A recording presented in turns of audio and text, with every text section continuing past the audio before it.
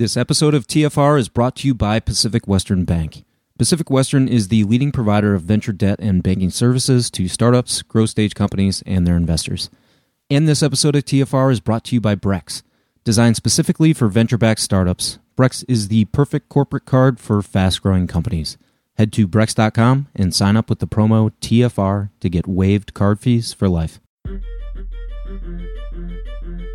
Welcome to the podcast about investing in startups, where existing investors can learn how to get the best deal possible, and those that have never before invested in startups can learn the keys to success from the venture experts. Your host is Nick Moran, and this is The Full Ratchet. Welcome to another special release of Investor Stories. On this installment, the experts discuss a startup that they did not invest in, why they passed, and if there was a key learning that now informs their approach. Here's the segment called Why I Passed.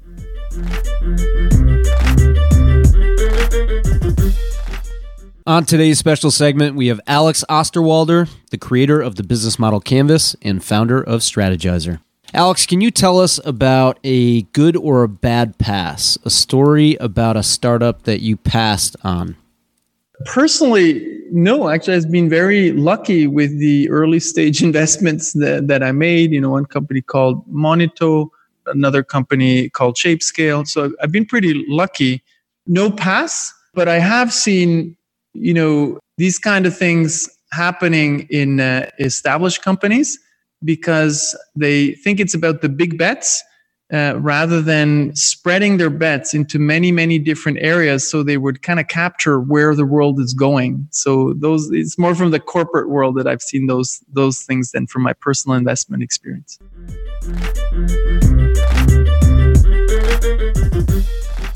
On today's special segment, we have Scott Kupor of Andreessen Horowitz. Scott, can you tell us about a good or a bad pass, a story about a startup that you passed on? Yeah, sure. Talked about this a little bit in the book, but we were lucky enough to see Square at the very first round of financing, and we passed on it largely because of the time. People may not remember, but Jack Dorsey was actually not the CEO of the company. He was kind of chairman and wasn't entirely sure about what his long-term commitment to the business was, at least at the time they raised that. And he had another person, a guy named Jim McElvey, was actually running the business at the time. And, we felt strongly that we thought Jack was probably, kind of the most interesting person who could run that business. And we passed on that basis, which turned out to be a mistake in many respects, not the least of which that Jack also concluded about 3 months after they raised capital that, he was going to commit, effectively full time to this business.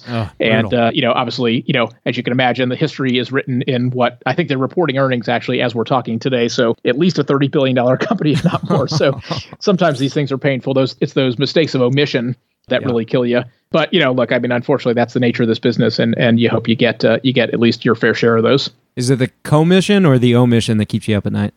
To me, it's the omission. I mean, the commission, look, it sucks, as you know, it sucks when you lose money, but that's the nature of the business. And I think we all know going in that the likelihood is a significant portion of what we do is going to end up that way. But, it's hard when you miss a Square or you miss a Twitter or a Facebook or an Airbnb or a Lyft. There's only so many of those companies that effectively have that asymmetric return profile. And, it's hard to get to your target returns as a fund if you don't at least, pick up one or two of those every now and then. Well, fortunately for you didn't miss on a number of those. Yeah, we've been very lucky. Yep.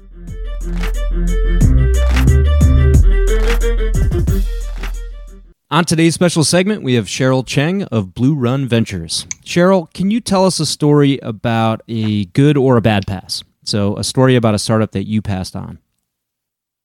Sure. Let's see. There's a company that we looked at, I would say 6 or 7 years ago, a company called Mixpanel. And we looked at it really closely. And it was probably one of the companies that, we look back on and we said, wish we'd done that, just because we saw a lot of the signs that, it would be a good business. And we knew what adoption of mobile apps would be.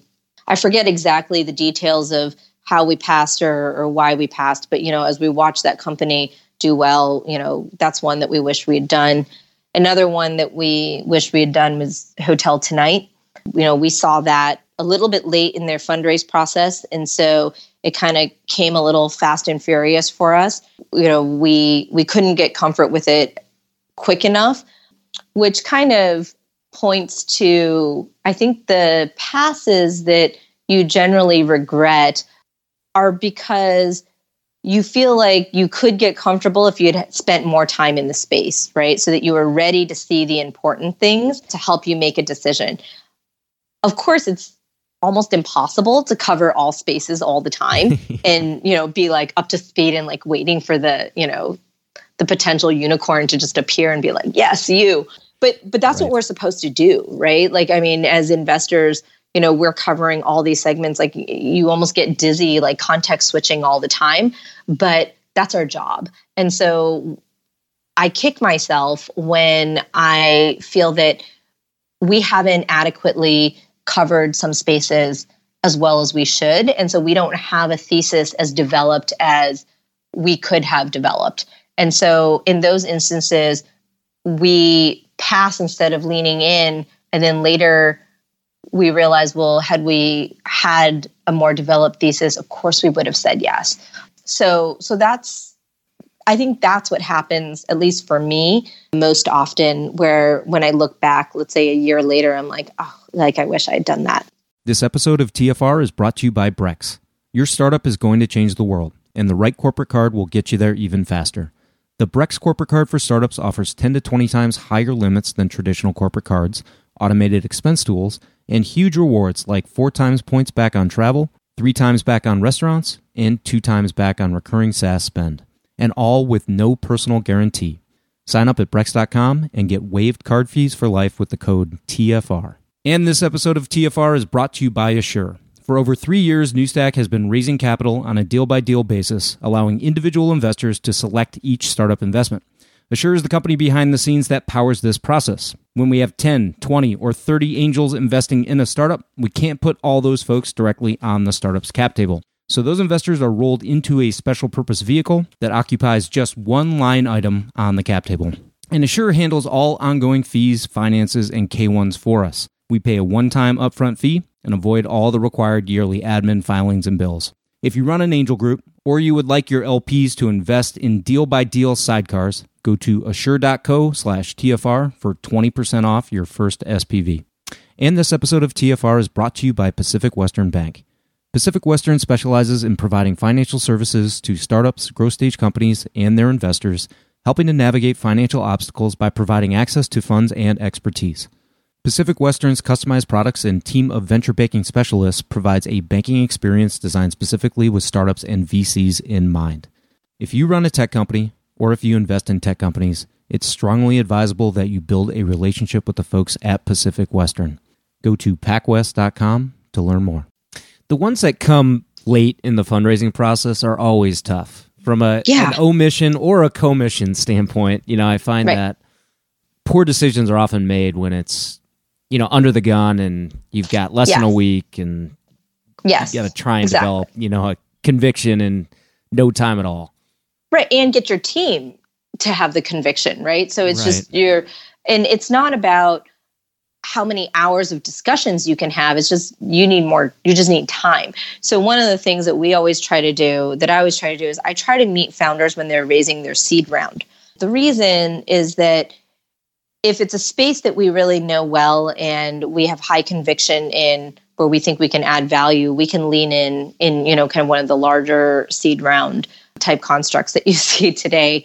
But if we don't, but we really like the founder, what we do is we open up our network and we open up our time, and we're always willing to stay in touch, often meeting every quarter just to get updates so that we can be ready for the A. And in those cases, when the A comes pretty quickly, we're actually really ready. So one of the companies that I invested in, actually almost exactly this time last year, we knew the founder for almost 3 years before we wrote the Series A check. Wow. And in the early days, we liked her a lot. We liked the space. We didn't love her go-to-market strategy. And we told her that.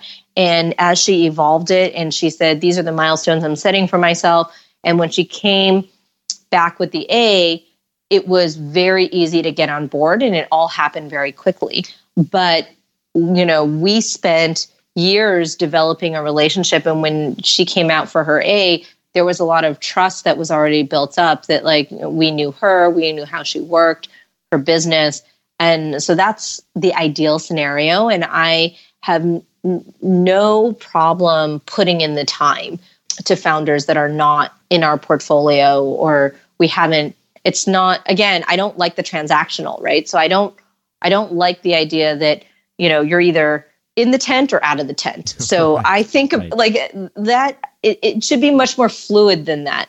And so I like just really good founders. And there have been founders who I really like, and I tell them, you shouldn't take venture money because there are better ways to build your business that once you take venture money, then everything's focused on growth, everything, and you go down a particular path that might not be the right path for you. You can still have a really good outcome as a founder.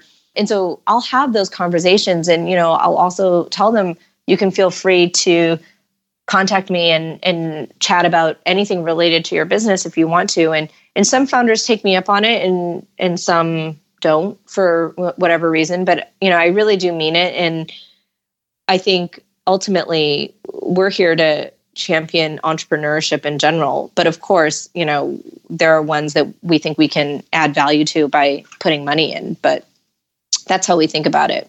But you're right. The fast ones, they're hard. They're really hard to do. Right. So you feel like there's a gun to your head and you have to make a decision. Yeah. Yeah. Those ones are definitely more challenging.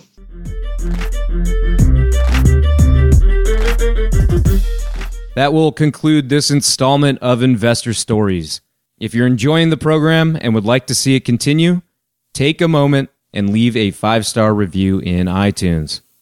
Also, if you'd like updates on new content from TFR, as well as the top 10 VC articles every week, go to fullratchet.net and sign up for the newsletter. Okay, that will wrap things up for today. Until next time, over-prepare, choose carefully, and invest confidently. Thanks for joining me.